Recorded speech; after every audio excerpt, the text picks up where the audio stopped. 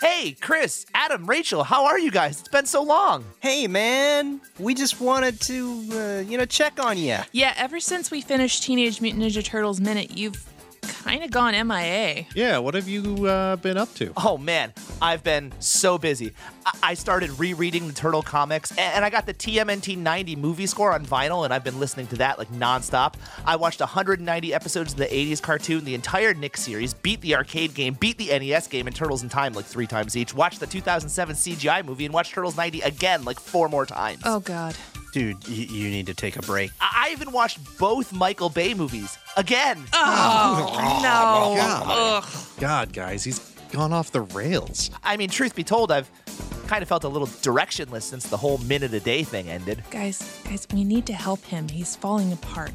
He needs structure, and I think there's only one way to do it. Oh, please don't say it. We have to do Turtles too. A minute at a time. I love this plan. I'm glad to be a part of it. Hey, what are you guys whispering about? It's okay, Scott. We're here to help you.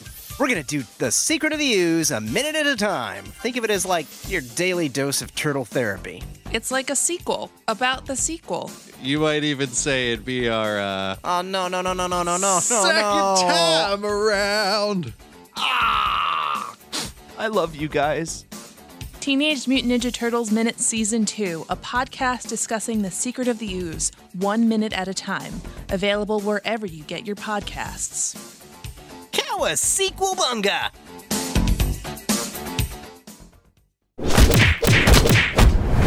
Dueling genre.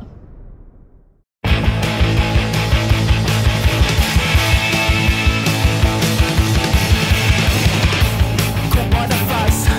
Well, I was still on the buzz. In the back of the van, with my head in my hands. Just like a bad dream. I was only 15. If only my brother could be here now. Get me out and sort me out right. I knew I should have stayed at home tonight. Welcome back to the Cornetto Minute, the daily podcast where we investigate the gunfights, car chases, and proper action of Hot Fuzz 1 minute at a time. I'm Nick Jimenez. I'm Scott Corelli. Today, we're about to go off on minute 38, which begins with Danny telling Martin that they can't accept gifts from someone that they've officially rebuked, and ends with Nicholas telling Danny that the kiss between Martin and Eve was the most convincing part of the entire play. Mm-hmm. I love it. Ah, it's good. It's just like you know how there are scenes in Star Trek that are great just because you love watching like Bones and Kirk interact. Yeah. That this minute just has some really just great like Nicholas and Danny just like working out a problem together. Yeah. Oh yeah, we have a guest back. Yes, sorry, Welcome, Brian. Hey, how we doing? Brian Green. Pretty good. Always a pleasure. Brian Green. So yeah, I love this bit where so again, we have a lot in this movie where Danny is parroting something that Nicholas has done Like a at little some brother. point. Right, because he thinks Nicholas Angel is like the coolest guy on the planet. And so here he is parroting what Nicholas told Desk Sergeant Turner at the beginning of this week. We can't accept gifts from people that we have officially rebuked. And then he tears up the ticket. And here he doesn't have a ticket to tear up. So instead he blows raspberries, flips him off, and then sells him to Jog On. So Jog On. Yeah. Definitely the first time I heard Jog On Oh, yeah? in my life. Yeah, not from England. Oh, are you not? It feels like a thing that people they say just exclusively in England. Yeah. I don't know if that was the first time. I assume so, but I can't remember. So let me ask you guys this: in that moment when he's like Jog On, do you think Angel is like a little bit like, oh, he's listening? No, you can see his face. I think he was excited when he was saying we can't accept gifts from people that are officially revoked. And then as soon as he blows raspberries and says, so Jog On, you can see his face. He closes in embarrassment. That's true. Where he's just Golly. like, oh, Jesus. Simon Pegg, man. Yeah. Just just a great acting with his eyes. Absolutely underrated actor. Such an underrated actor. Yeah, I mean, you want to be able to see the character make every discovery on the actor's face. And Yeah. You really can. Oh yeah, absolutely. He definitely uses every moment that he can. You can also see behind them the doctor is looking at them. He's looking at the two actors. Oh, yeah, and now she's Billy looking. Whitelock. Yeah, they're both looking at them, just like, okay, so how are we gonna do it? I think we should cut their heads off. Well, I think we should cut both their heads off. They certainly move very quick. They do. Man, yeah, it really is. Edgar Wright's placement of the NWA in this scene, in retrospect, is just very creepy and very deliberate. Yeah. They don't even run this by. They don't even run this by Frank. They run by the killing the shoplifter by Frank, but they don't run this by him. Yeah. So Nicholas assumes that Eve is Martin's wife, which gets a big laugh out of the two of them. Yeah, it's kind of funny. We've been talking about Eve Draper for so long that she hasn't technically been introduced yet, I guess, formally to the movie or to Nicholas Angel. Oh, right, because she was just she wasn't anyone. She was just In the car. Yeah, his co-star.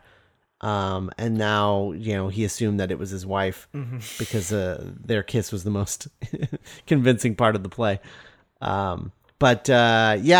He starts laughing. Her laugh sounds like a sneaker in a gymnasium.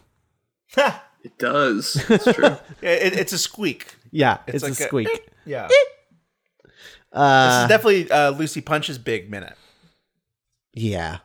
I mean, it's her second to last minute. No, too. but yeah, it's like her most lines. Oh yeah, that's true. We really get a sense of like who Eve Draper is as a character.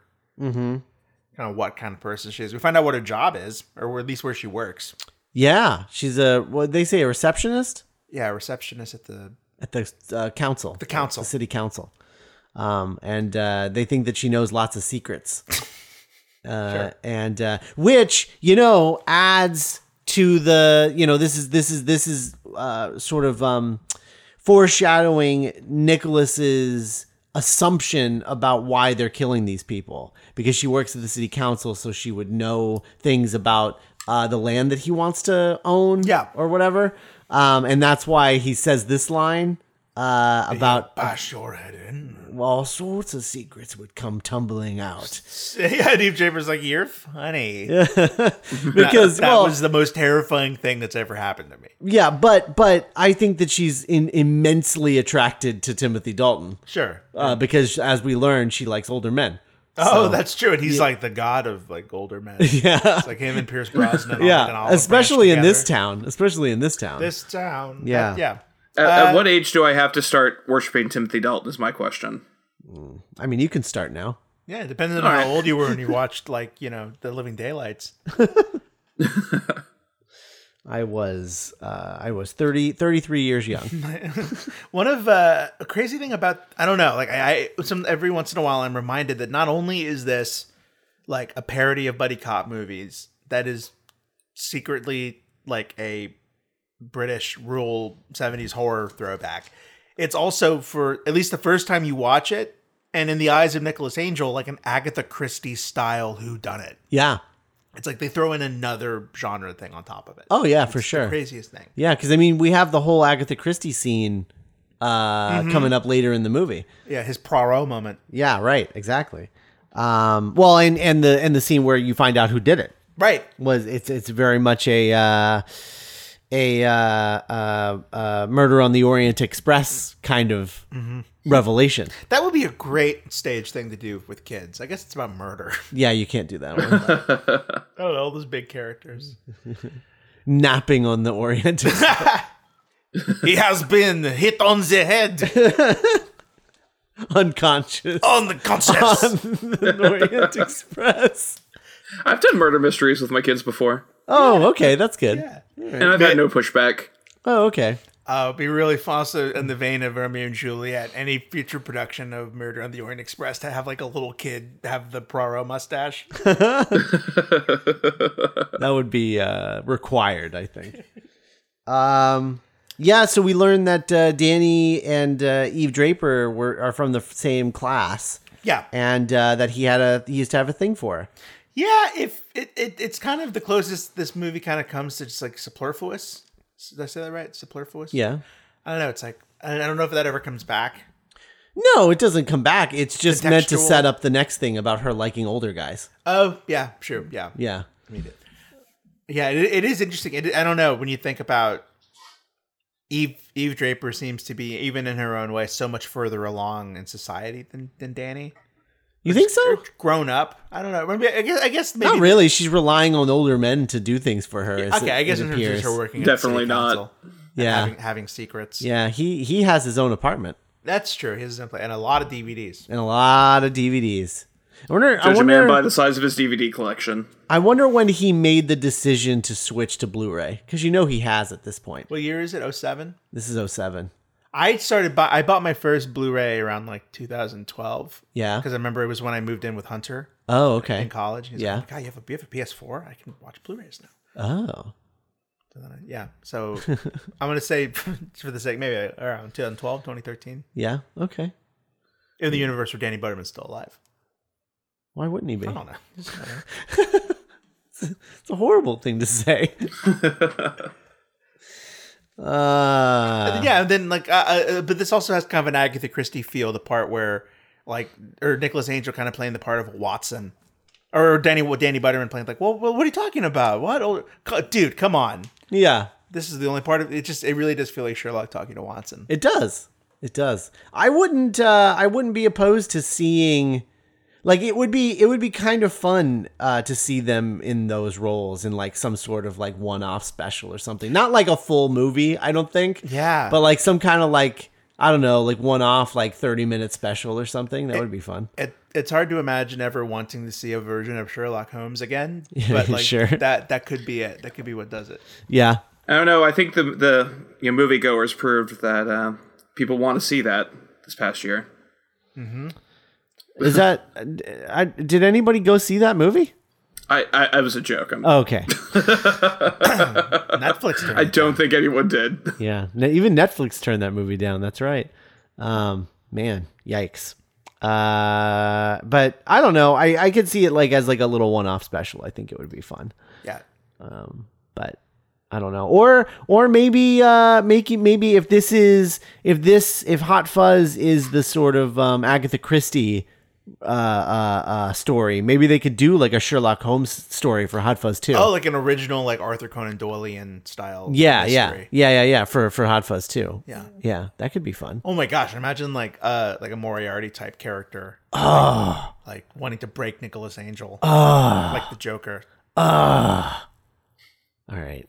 Anyway, somebody get us a meeting with Edgar Wright. So we can tell him his idea and let him do it himself. and that's an idea that only grows with age because eventually it would become like out of retirement Nicholas Angel. Yeah, I mean, you wouldn't even have to like put too fine a point on the Sherlock Holmes of it all, like just using it as like a baseline. Yeah, it could be like a Die Hard 3 style kind of. Right, where that was like a Lethal Weapon movie. Yeah, absolutely. Yeah, so then they get this sort of like back and forth about like it's obvious that Eve is with Martin Blower. Yeah, come on, Danny. Which is gross. It's gross. It's gross. It's pretty gross. Martin Blower is gross. Anyone who's ever done community theater knows a guy like this. And yeah, he's gross. Yep, always gross. Kind of a dime a dozen creeper. Yep. It's gross. If he hadn't have died by 2017, 2018, like if no one had died, eventually like a kind of expose style article written by Tim Messenger would have leaked about Martin Blower's exploits. And he would have gotten fired anyway from the Amdrams. Yeah, true.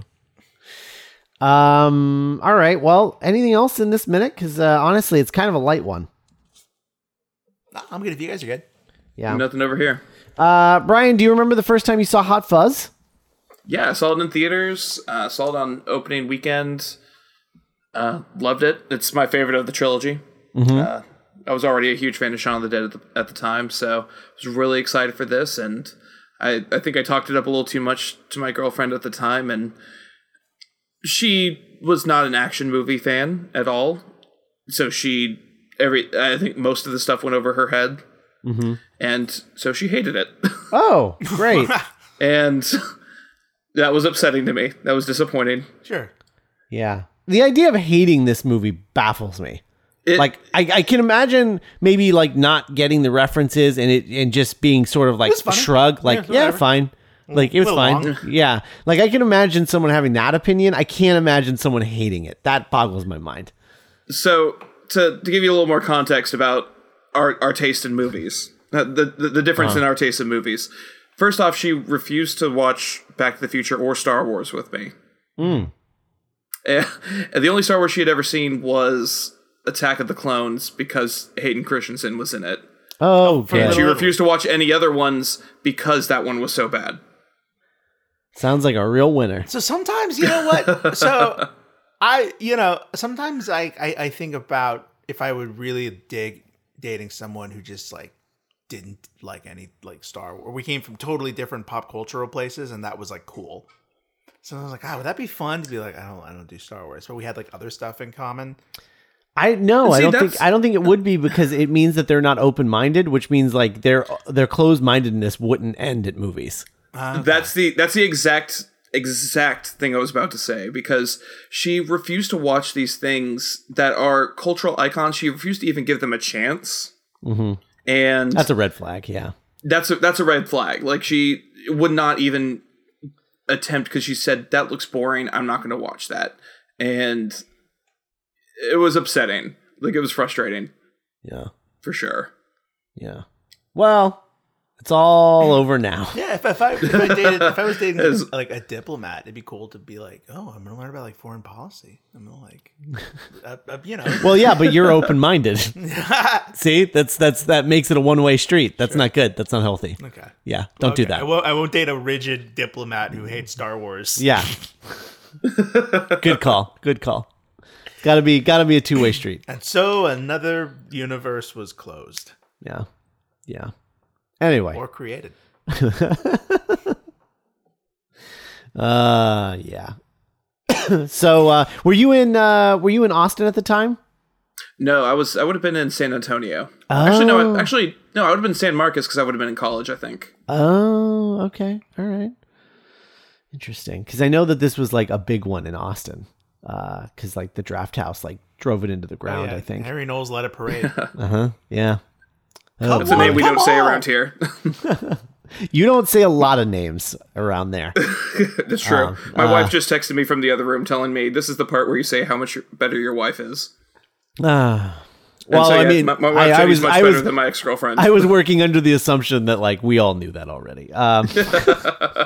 Because she's way better. Anyway, that other one sounds like a monster. So, a pop culture monster. I don't know how much of a monster about other things. Sounds like a Big Mouth character. Yeah, pop culture monster. I'm the pop culture monster. I'm also Nick Kroll. We're all Nick Kroll down here. Anyway, it's a joke for like 5 people.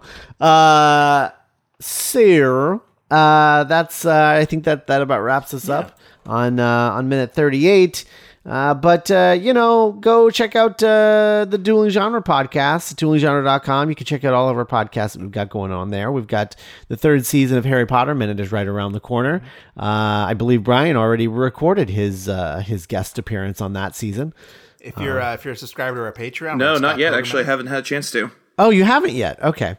We have a lot of Doctor's Companion. If you've never listened to the Doctor's Companion, if you're a new Doctor Who fan or a Doctor Who fan in need of a Doctor Who podcast, like hundreds, I think at this point, right? Yeah, there's a lot, but ours is the best. All the other ones are gatekeepery. Yeah, we like to. I'd like to think that ours is. I myself was a new classic Whovian. Like I hadn't seen any of the black and white stuff or whatever. Yeah, and now I have, and it's fun. Yeah, for sure.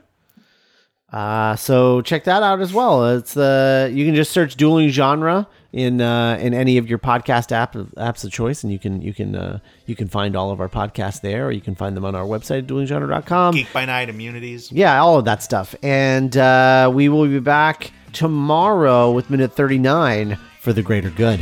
The greater good.